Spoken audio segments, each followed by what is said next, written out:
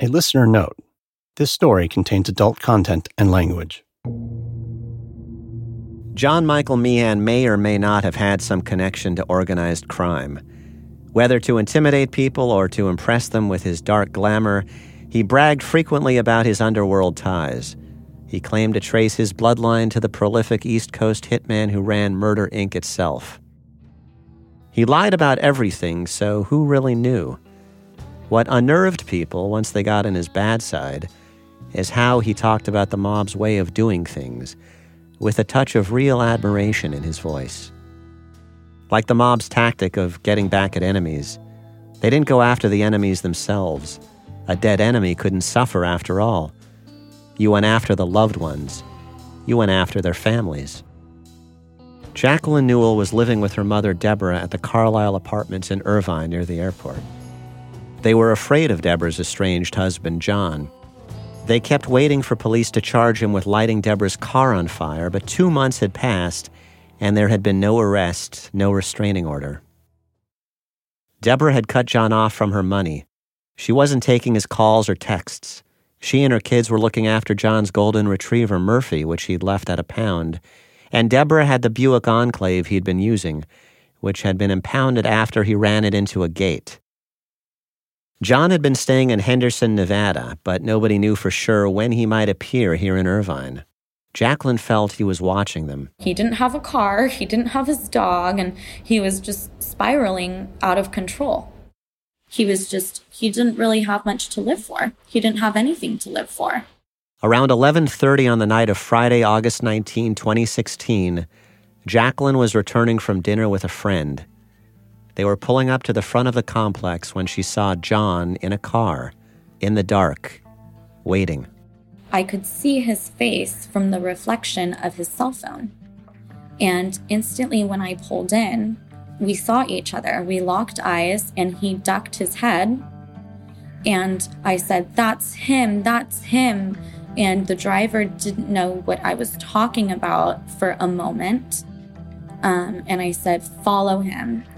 John's headlights were off and he sped past the light when he realized that we were behind him. He went straight and made a right-hand turn onto the freeway. John had smashed or removed the lights on his rental car as if to improve his ability to move furtively in the dark. Jacqueline thinks John was there to kill her or her mom, that he had been hoping to catch one of them alone, an easy target, and the presence of her male friend scared John off. But now Jacqueline feared he would go after her younger sister, Terra, who lived a few miles away in Newport Beach. I knew that this was game time.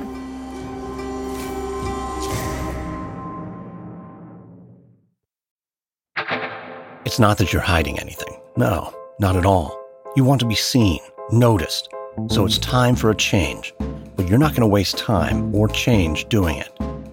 Madison Reed is a company that's changing the way women color their hair.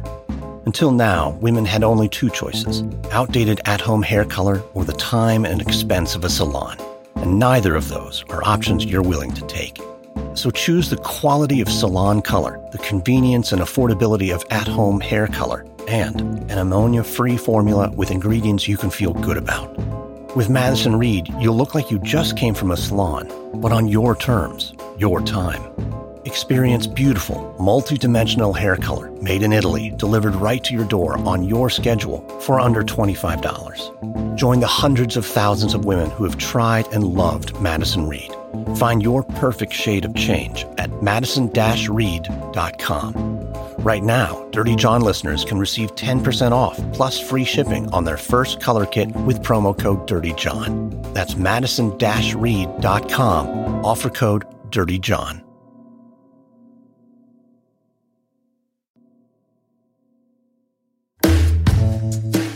From the Los Angeles Times and Wondery, this is Dirty John. I'm Christopher Goffard.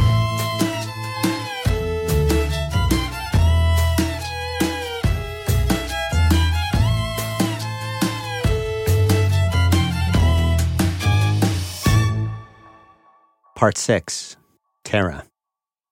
Jacqueline told her friend to drive to the Coronados, the sprawling apartment complex in next-door Newport Beach where Terra was living. Here's Jacqueline. I'd much prefer him to come back to my house, because then we could, whatever he was going to do, we would have some sort of chance of catching his psycho ass on camera. You were more worried that he would go to your sister? Yes, I was. Because she was unprotected? Mm-hmm. I felt like I had ruined something for him that looked like it was planned out. Now, why did you not call the police? Because my mom didn't want to call the police, and that made me feel like she just felt hopeless at this point. We'd contacted the police every time something happened, and they never helped us out. Deborah tells me she was skeptical of her daughter's account about seeing John. She thought Jacqueline had an overactive imagination. Jacqueline says she circled her sister's apartment complex over and over that night. She went to check her sister's apartment door, but she didn't knock because she didn't want to wake her. She had a little cat with a jingle collar on it. I tried the lock until I heard her cat's little bell, come to the door and kind of rub his little body against the door. And she took reassurance from the growl of Terra's miniature Australian shepherd, Cash. So I was like, okay, cool. She's in the home with Cash. She's safe. I'm just tripping. So I would be like, I was kind of going through times that night where I was like, oh my gosh, am I going crazy? No, I'm actually not going crazy. This is really happening. Jacqueline says she was up until 4:30 a.m., slept for an hour and a half, and called Terra at 6 a.m. I said, John's in the area. Please be careful. I saw him last night. He had the lights off to the car. I followed him. He was in a white Camry. How scared did she seem? She was like, oh my gosh, really? Okay. But I don't think that she took it that day as seriously as I did. But in the dark, she had misidentified the car John was driving. Terra would be watching for the wrong one. It's one of the hypotheticals now. Would he have otherwise been able to get close to her?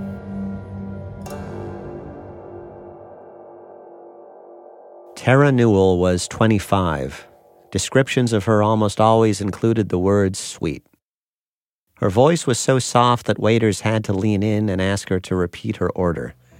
As a kid, she was usually the smallest one on the recess yard, and so uncompetitive in softball games that she didn't even bother swinging at pitches. She had a huge heart for the smallest things. Yeah, that would describe her perfectly. So the classic wouldn't hurt a fly personality. Yeah, she wouldn't. Something that wasn't causing her any harm, no way.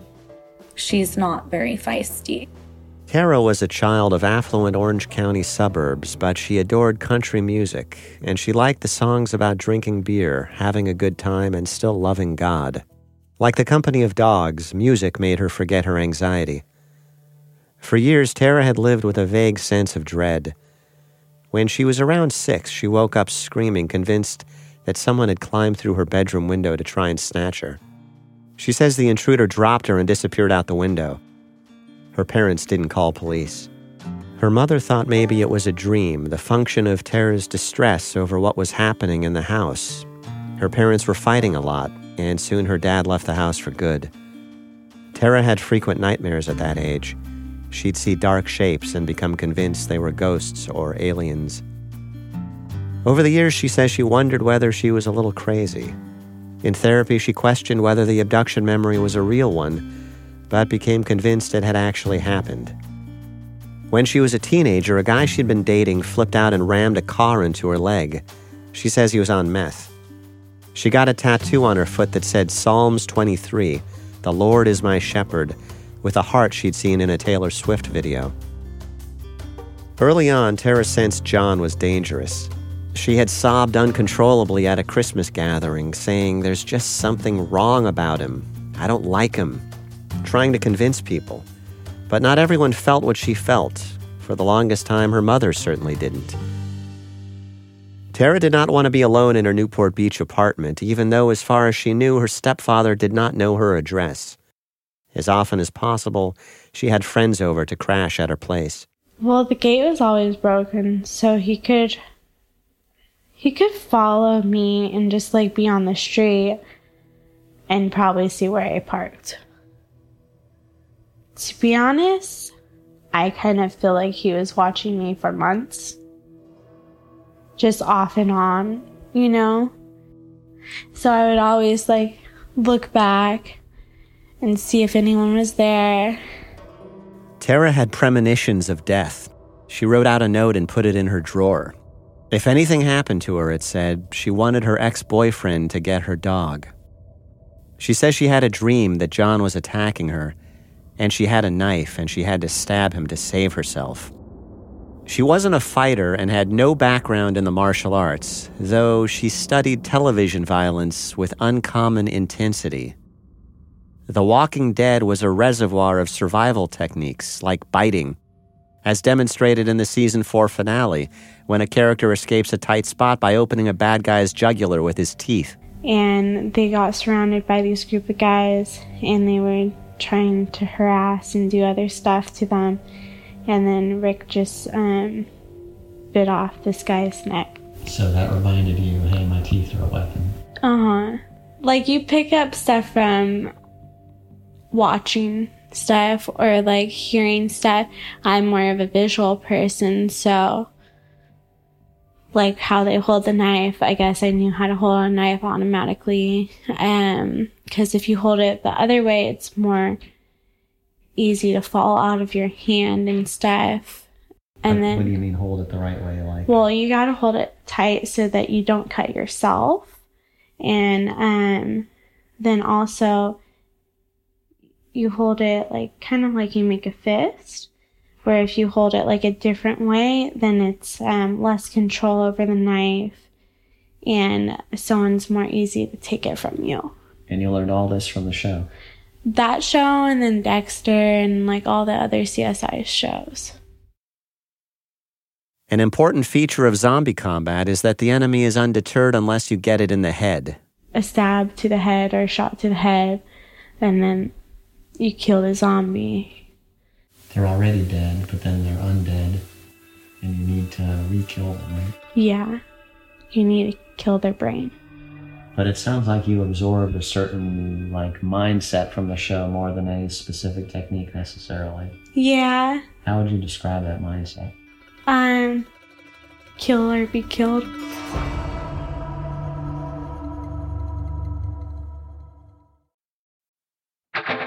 Rockstar Games, creators of the critically acclaimed and record-breaking Grand Theft Auto series, are back with their latest blockbuster, Red Dead Redemption 2, an epic tale of honor and loyalty set in the dying days of America's outlaw era and told across the deepest and most expansive Rockstar world to date. Hailed as the game of a generation by The Hollywood Reporter, lauded as a triumph by Game Informer, called absolutely gorgeous by Newsweek, and one of the greatest games by IGN, Red Dead Redemption 2 is now the highest-rated game of all time on PlayStation 4 and Xbox One. Set in 1899, you play as Arthur Morgan, senior enforcer of the notorious Vanderlyn Gang, a group of outlaws and outcasts on the run and left to rob, fight, and steal their way across America in order to survive. Experience the life of an outlaw in a notorious gang in Red Dead Redemption 2, on sale now at rockstargames.com. Support for Dirty John comes from next-generation luxury footwear brand Tamara Mellon. Tamara Mellon co-founded Jimmy Choo in the 90s. Fast forward to 2016, and she's launched her namesake brand. Tamara knows what women need and what they want. Her shoes are handmade in Italy by family-owned factories, but without the 6 times retail markup. She creates the best shoes for a better price, direct to you.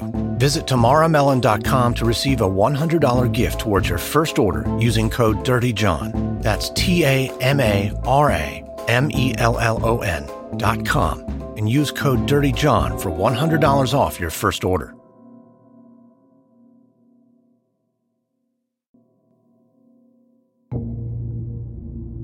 Terra was working in Newport Beach at Rebel Run, a dog kennel. A man called with what sounded like a French accent. The man made it sound like they had met at some point and wanted to know if she would be working tomorrow. He wanted to bring in his Rhodesian Ridgebacks for her to groom. She didn't recognize the voice or remember having met him or think too much about the fact that most of the grooming requests came from women, not men. She told the stranger her work schedule. Yes, she would be there tomorrow till about 5 p.m. The next morning was Saturday, August 20th, 2016, and Jacqueline called to warn her about John being in town. It would be a good idea to keep her pocket knife handy, her sister said. That morning at the dog kennel, she greeted the labs and terriers and Dobermans and poodle mixes. She unlocked the cages. She carried the big bag of dried high-protein pellets between the cages and filled the bowls. She hosed out the cages and the concrete dog runs. For this reason, and this is an important detail, she wore rain boots. The French-sounding guy who was supposed to bring in his Rhodesian Ridgebacks never showed, but she didn't think much of it.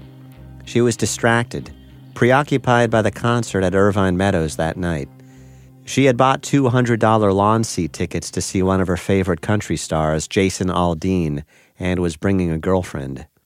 She left work in her Toyota Prius just after 5 p.m. for the 3-mile drive home. Cash, the miniature Australian Shepherd, was in the back seat. It was still full daylight. There was someone backed up into a parking spot. It was a Dodge Dart, I believe. And there was a man fidgeting in the back. I saw him with a tire arm, and my dog started to growl and bark at him. But I kind of thought it was a homeless man, just like living in his car and going through his stuff. So I just parked into my spot, and I parked face forward. And we don't have assigned parking, but I park in the same spot every single day. She says she carried bear mace in her car, a gift from her sister, and pepper spray in her purse, and a pocket knife, but at the moment she pulled into her parking spot, the knife was up in her apartment. John Meehan had removed the license plate from the gray 2016 Dodge Dart he had rented from Enterprise. Inside the car, he had assembled what police would call a kidnap kit. An Oakley backpack, camouflage duct tape, 13 cable ties useful for binding wrists and ankles, and 6 knives from a Belgique cookware set. He had a passport as if to flee the country. In his cup holder, he had a vial of injectable testosterone. He had been formidably big, 6'2" and 230 pounds of steroidal muscle, a survivor of jail and prison cells in at least 3 states. He had lost serious weight over the months. He was down to 163 pounds. But his intended victim would still be a foot shorter and 33 pounds lighter. He would have the element of surprise. He would have the knife. It bore no resemblance to a fair fight. And then I got out of my car. I got my dog out of my car. And then I walked to the back license plate. And John came up and grabbed me by the waist, put his arm around my waist, looked me in the eyes, and he said, "Do you remember me?" And I didn't even respond to that. I just tried to get away from him. He started grabbing me, trying to put his hand over my mouth. I bit him. I was pushing him, trying to get away from him. He started to punch me, I thought. But it turns out he was stabbing me. And one of my automatic reflexes was to put my arm up to protect my chest. And I also had my purse with me, so he stabbed my purse a few times, I believe. And then he also got one in my arm that was 1 inch deep. We were just kind of wrestling for seconds, but it seemed like forever. It seemed like minutes. And I was just trying to run away from him, but he kept on grabbing me and kept on trying to stab me. We fell to the ground, My dog was also attacking his ankles and biting him, just going off on him. And I fell onto the ground. I fell on my back. And he was on his knees with a knife, just trying to stab me. 3 floors of apartments flanked the elevated outdoor parking lot at the Coronado's apartment complex. Overlooking the scene where John Meehan attacked Terra Newell were long rows of windows and balconies. Dozens of them, even scores, afforded a clear view. It was a clear, bright day. Blonde, small-boned Skylar Sepulveda, 14 years old, didn't know Terra but looked like she could have been her little sister.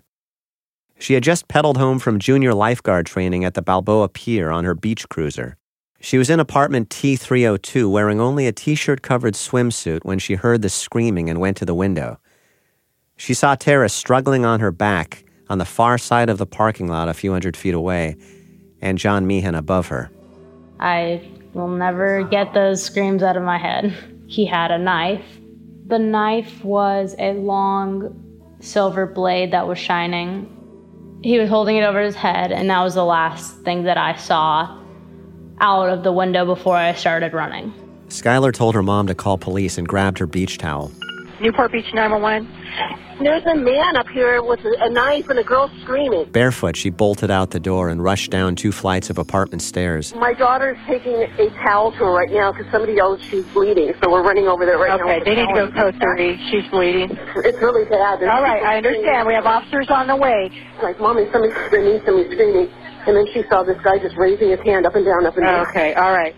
Skylar had wrists so thin a grown man could have enclosed them with a single hand.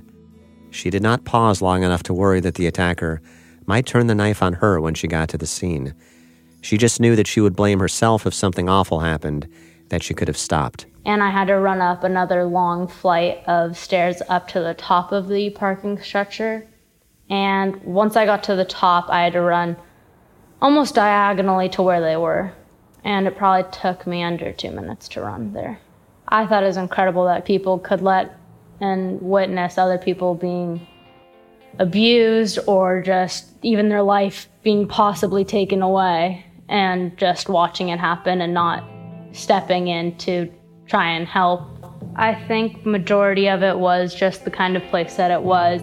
By that she means it was a big, anonymous, block-long apartment complex where it was common to overhear domestic arguments and common to ignore them. They thought it was just another altercation that was happening there. They just dismissed it and thought it was normal. The rain boots Terra wore that day were her sturdy pair with thick tread, and it's possible that played a role in what happened next. She was on her back, using her feet and legs to protect herself as he stabbed at her. And I kept on pedal kicking him and trying to block the knife. And then seconds later, just doing this, I knocked the knife out of his hand. The knife flew through the air. It landed on the pavement. It landed inches from her right hand. It landed with the handle pointed toward her. I didn't give it a second thought, and I just started wailing on him and stabbing him. Because I know that if I didn't fight back and wound him, he would continue to try to hurt me and possibly kill me. She connected again and again. His shoulder blade, his triceps, his shoulder blade, his upper back, his shoulder blade, his upper back, between his shoulder blades, his forearm, his triceps, his shoulder, his chest, his left eye, and through it into his brain. She heard him gasp as he fell heavily on top of her. The last one was in the eye. The very last one? Uh-huh. And so, I guess that was my zombie kill.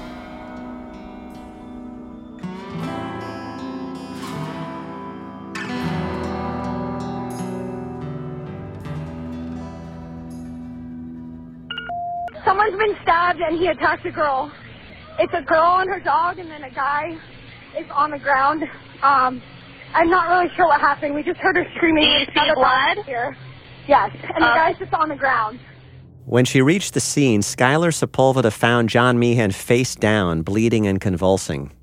Terra was crawling away, shaking, screaming about how he had stalked her and tortured her family. She was terrified that John would get up and attack her again.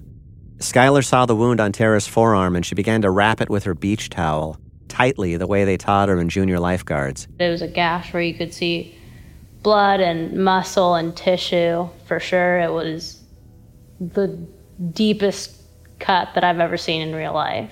And I knew that she just needed to calm down in order to properly get better, because screaming and flailing her arms would not have helped the bleeding. So I was doing my best to try and tell her that it was okay and that he wasn't going to hurt her anymore and that she was safe. She started talking, and she also tried to calm me down and just started asking me questions. And then I realized I was just in hysterics, so she started to ask me random questions about other stuff, like, when's my birthday? Like, where were you gonna go tonight? Others had arrived to help. And then the other guy went to go check on John, and that's when I called my dog back over to me, and I ran down the hill because I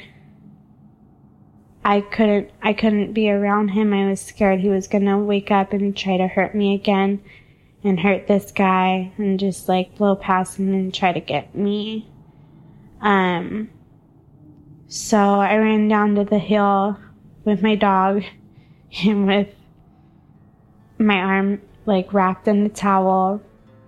And then I asked her to get my phone. She ran and she got my phone. I called my mom and I told her, I'm really, really sorry. I think I killed your husband. And my mom was in hysterics and she was like, what? I don't understand. And then I just kept on telling her, I think I killed your husband. John tried to kill me and I stabbed him. And she was like, okay, I'm on my way. Beach Police, do you have an emergency? Yeah, we do. We got, stabbing west of Hey, come on. the woman? Breathe, come on. You had a male and a female? Dude, breathe. The male's not doing well. It's Westcliff and Dover. Breathe. Okay, females there. Hold on one second. Hold on 1 second. John Meehan was not breathing when the police arrived and had no pulse. But they administered CPR, and soon his pulse was back, and he began to take small, short breaths on his own. Subject was moved to ICU 18. Roger, ICU 18. They rushed him to Orange County Global Medical Center in Santa Ana. Paramedics tried to load Terra into the ambulance for the trip to Hoag Hospital. I wouldn't let them put the IV in me or anything until they gave me my dog back. And so Cash came with me, and then I let them put the IV in. He rode in with me in the ambulance, and they were asking me questions, and I just told them I really wanted to go to the Jason Aldean concert. They told me, I don't think you're going to be able to go tonight. And so they felt bad for me, and then they turned on some country music to just try to calm me. I asked if he was dead, if I killed him, and they said that I did, but then they revived him, and he was brain dead. I was kind of upset that they tried to revive him and waste, like, time and effort and medical dollars and all of that just to keep this evil man alive. But then they told me that it's good to keep him alive so that we could possibly use his organs and help save other people, so at least his life wouldn't be completely a waste. It's a testament to the impression that John made that even now, he seemed larger than he was. Not a human being, but a horror movie villain who might spring bolt upright from his deathbed, animated by sheer rage, to attack again. Word of what happened reached Terra's cousin, Shad Vickers. He rushed to the hospital to be sure Terra was all right. You know, I was like, if he comes out of this, this is over. It's going to be horrible. That's how good I thought he was, is I thought he was going to get out of this coma that he was in, get out of his criminal issues, and either strike another family or come to us. John's sister Donna, who had tried more than anyone to help him over the years, who had seen him turn viciously on her too, got the news from her lawyer. At first, she didn't rule out the possibility of some trick. John knew every kind. I said, I don't know, could be a story. Could be John doing something. Donna didn't go to the hospital where her brother lay unconscious, covered with 13 stab wounds. I never saw John. I never did. I didn't want to say goodbye. I'd already said my goodbyes. John's other sister, Karen Duvalet, was summoned to the hospital. Deborah Newell did not want to be responsible for pulling the plug on her husband. She thought Duvalet should decide.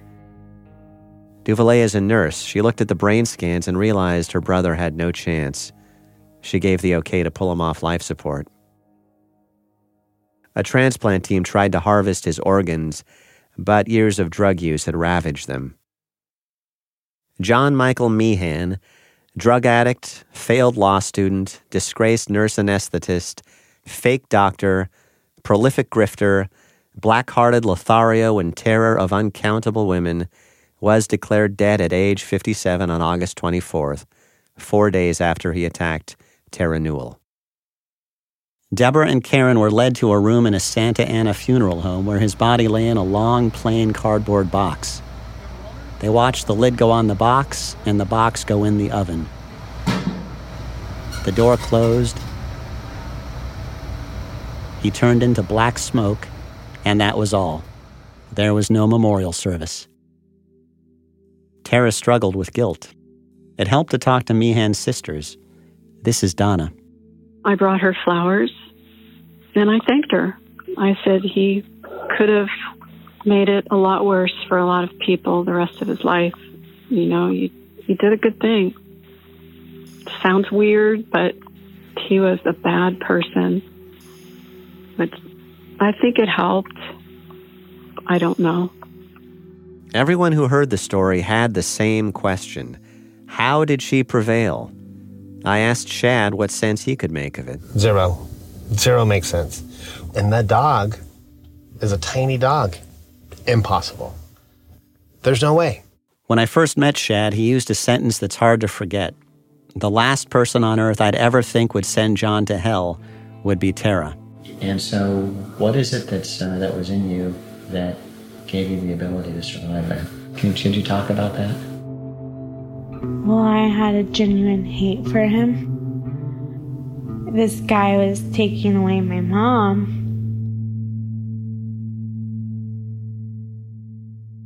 It's possible to make some educated guesses about what else contributed to the outcome.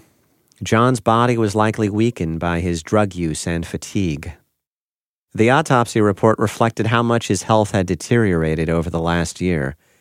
At 163 pounds, he was 67 pounds lighter than he was listed on his driver's license. Terra had the gift of adrenaline, and she probably didn't know what kind of fight she had in her until she needed it.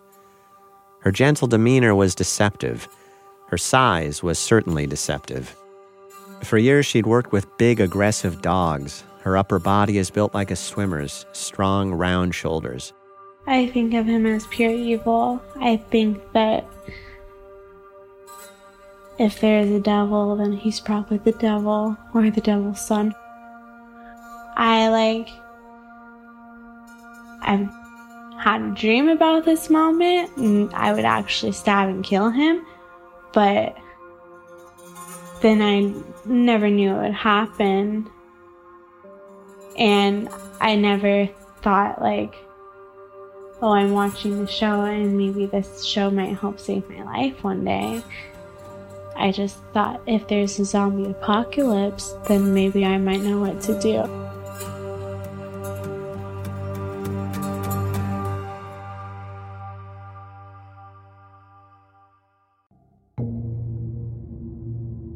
Detectives told the prosecutor, Matt Murphy, that it looked like a clear case of self-defense. 99 times out of 100, you're, the nice person is the one that winds up dead. I can't tell you how many times, this guy's on the run after this, and we find this poor woman dead and duct taped in the desert or on the side of a freeway, because that's usually the way these things end. I don't think this went according to plan for Meehan. What he expected to do, I believe, was to pull out the knife, and she would do, again, what we see on TV. She would, maybe at worst he's got to muffle a scream, but he'd be able to, with the knife, get her into his vehicle and kidnap her, which is what all the stuff was doing inside the car. So he's got to move her from, her world into his, and she decided to fight. And that's where things went wrong. I think it's basically an illusion fostered by the movies we love and our need for comprehensible narratives governed by cause and effect that people's personalities can never really be explained by an event or two. Still, when you're writing a story, you're always looking for some burning insight, some skeleton key that might unlock a person's personality. You rarely find tidy answers, and sometimes nothing resembling any answer at all. You're not going to get the incinerated sled at the end of Citizen Kane, the convenient image that makes you say, so that's what warped this guy's soul. What made Dirty John Dirty John? The prosecutor did not seem vexed by the elusive origins of John's consummate dirtiness. The fact is, some people are just born bad. They just are. And from everything I wrote about Mr. Meehan, he's one of those guys. There's no traumatic event in his life. There's no head injury. There's nothing that happened that I'm aware of that you can look at and say, look, everything went bad for him at this point. Murphy even has a phrase for it, which he picked up during his years prosecuting sex crimes. He says certain predators just have, quote, green worms in the brain. You can't explain how they got there, and you can't get them out. I talked to Deborah's family law attorney, Michael O'Neill. I just think he was so wrapped up in the quest, the stalking, and the reason I akin it to sharks is their behavior. What was his end game? Each one of them was to get money, but I tend to think that the end game, it was the game.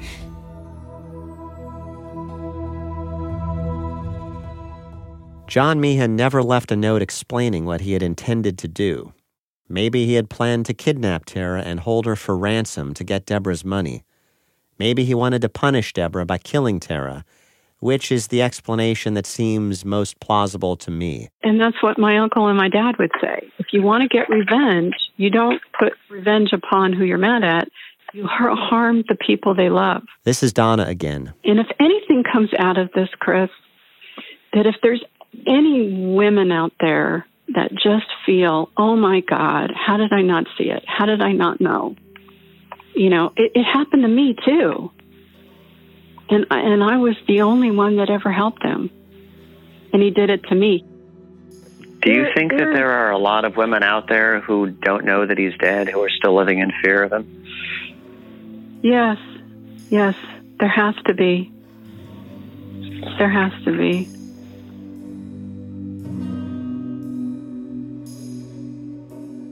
Terra had to quit her job at the dog kennel because the anxiety was paralyzing.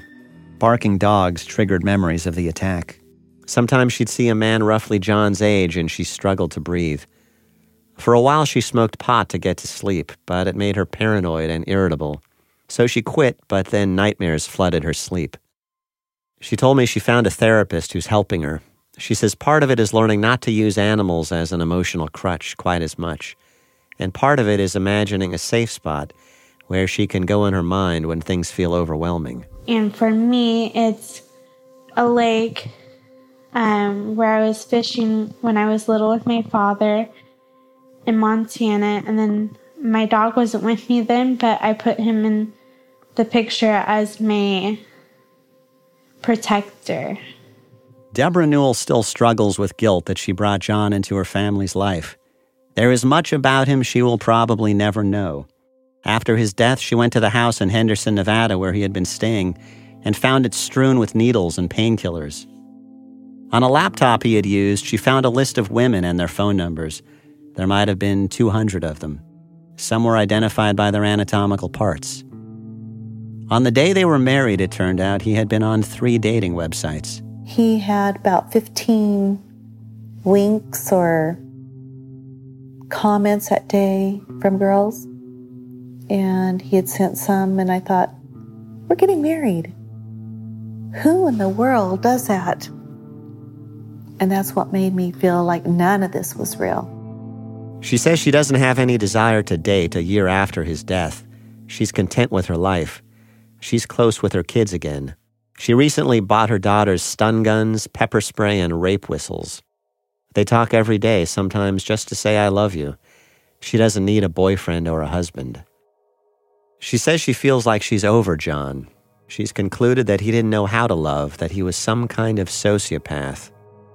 But it took her a long time to understand that.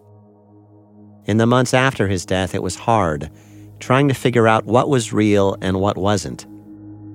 Was it possible that he had been lying every time he touched her and every time he smiled at her? One of the first times I met Deborah, she showed me footage of their Las Vegas wedding on her iPad. She clicked on it. Deborah, will you take John to be your wedded husband to live together in bonds of marriage? There they were at the altar exchanging rings. Please face each other and hold hands. She was rubbing his hand. He was smiling at her tenderly. John, please repeat after me. I, John. Hi, John. Take Deborah. Take Deborah. Watching it now, she had to turn away. My wedded wife. She had a catch in her throat. Deborah, will you take John to be your wedded husband to live together in bonds of marriage? We love him, comfort him, honor, and keep him so long as you both shall live. Yes. She asked me, doesn't he look happy? Take the one you love down to that river, my son. Release all your demons.